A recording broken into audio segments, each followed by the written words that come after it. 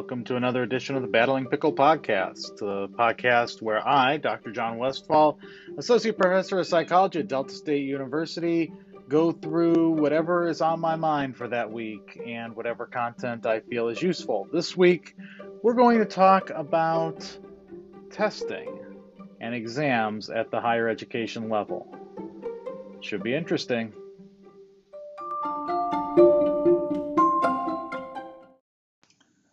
So, as a professor, I give exams or quizzes or tests or whatever you want to call them.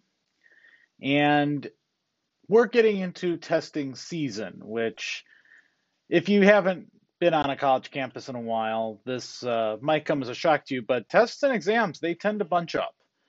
It used to be back in the dark ages of college that you had a final exam and maybe a midterm, and those would be the two grades that you got in your courses. And then roundabout, I guess around the 80s and 90s, we started to see dispersion of testing where instead of doing two big exams, you did four exams. At the time, cumulative exams were always the norm, and then it became instead of doing cumulative, let's do exams that only covered the material between the last exam and now. And today, there are even college courses where exams and quizzes are a weekly item. You might have a weekly quiz that covers everything from that week. This means that there's a lot of variation in exam scoring and exam testing and exam creation. But it also means that if you do decide to do something that is not too little, not too much, you're probably going to look at doing an exam every 3 to 4 weeks. And the semester starts at the same time for everyone. It ends at the same time for everyone. And so you find yourself doing an exam right around week 4, another one right around week 8, another one right around week 12, and another one right around week 14, maybe 13, and or the final, depending on how you're setting things up. And so I'm teaching 4 psychology classes this fall, and I'm looking at a list of when my exams are, and they are literally all the first exams are right around the same time. The 2nd of September is the first exam at the end of this week for my research methods class. And then next week, I have exams in learning and cognition, history of psychology, and abnormal psychology. And then right around the middle of September into late September is second exam. And then it's really uncanny. And my wife happened to look at this list and said, "Did you realize you did this?" And sorta, I realized that, sorta, I didn't. So, yes, there is an exam season, even if you've never thought about it. Exams also have changed function and form in the last 20 years, 30 years.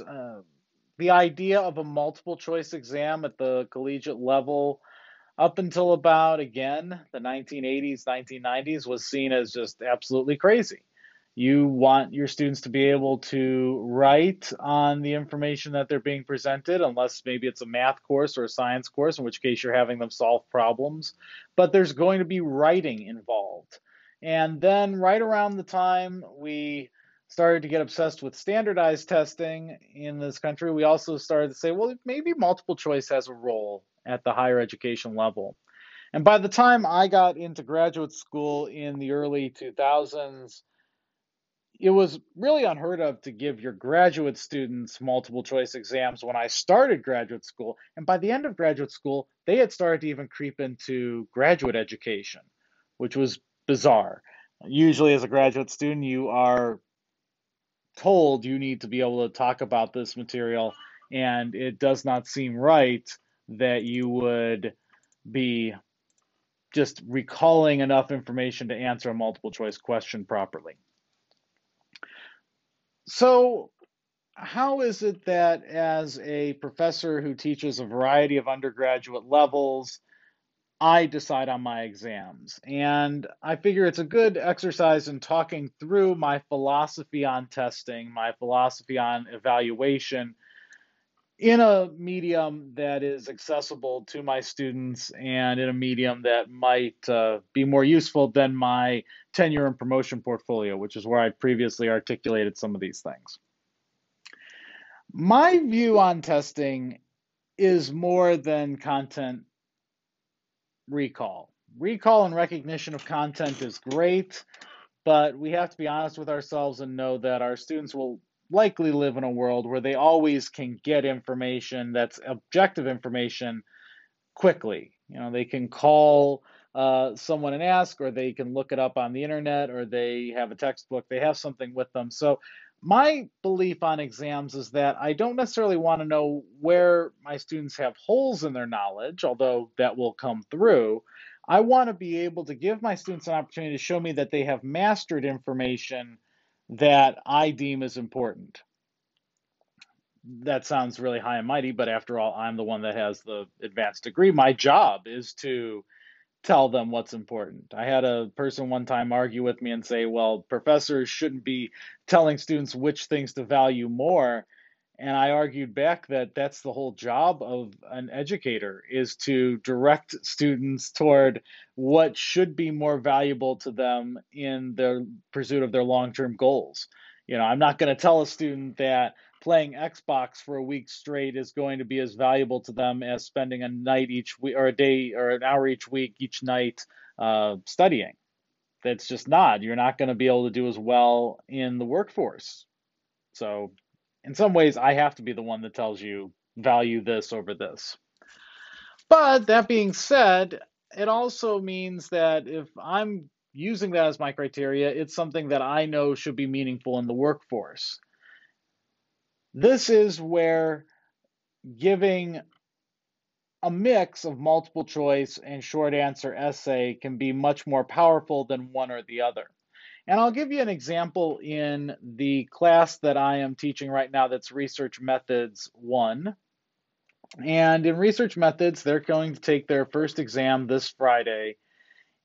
I have been walking them through some of the very basics of experimental nomenclature, the words that we use, the vocabulary that we use, the way that we describe things.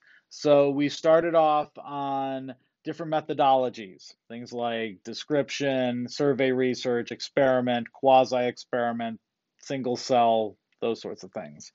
Then we talked about variables, independent variables, dependent variables. We talked about constructs and definitions of constructs. And this week we are talking about ethical issues.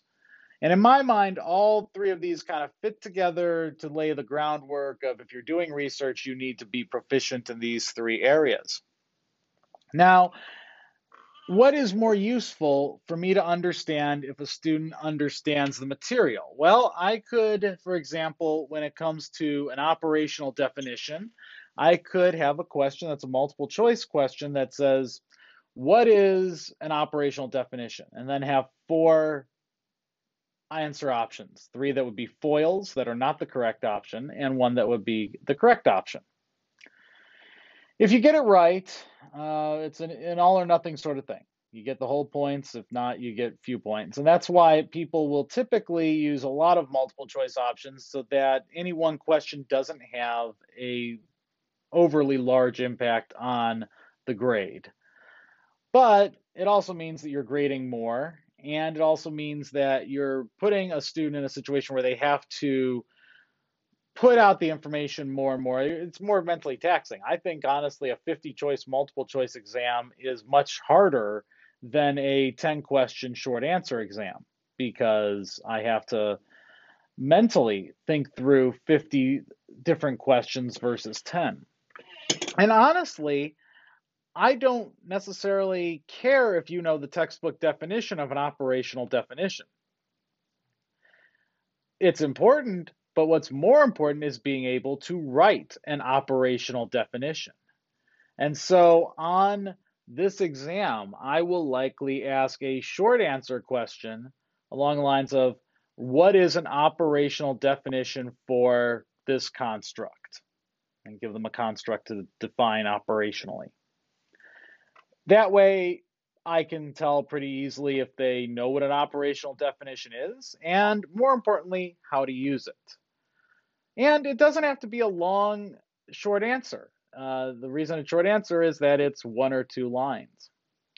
So then where is multiple choice useful? Well, multiple choice is useful in situations where there are very fine details that you might want to make sure that someone has a handle on. So giving a scenario and then saying, in this scenario, the amount of times that someone says I love you, is that your dependent variable? Is that your independent variable? Is that your uh, extraneous variable? Is it something completely else?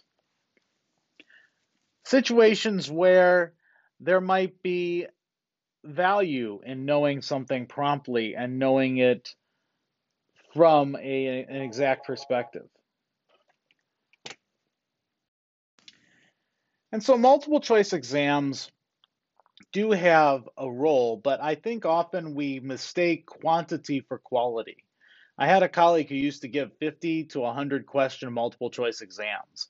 I don't think that did anything more than stress out a student. And I know that when I give a 10 question final exam that's all short answer, which I've done, the grades don't radically change. It's not like someone is able to, if they're getting a C in the class, which is a 7 out of 10 average, they tend to get between a 7 and 8 out of 10 on my short answer exam.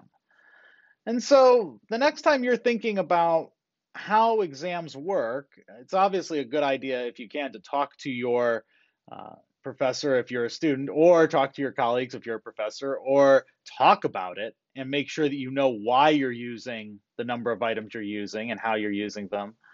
But remember that quantity does not make for more quality. It simply makes for a longer experience. And maybe that's what you're going for. Maybe you want students to have that level of endurance. But if not, be open to a short answer. It might save you some grading time and might also give the students an opportunity to show you how well they know the material versus simply the fact that they don't know the exact definition. Sometimes a student can talk around something in a way that I know that they're BSing me, but at least there's some grains of truth in there I can give them some credit for versus a all or nothing answer.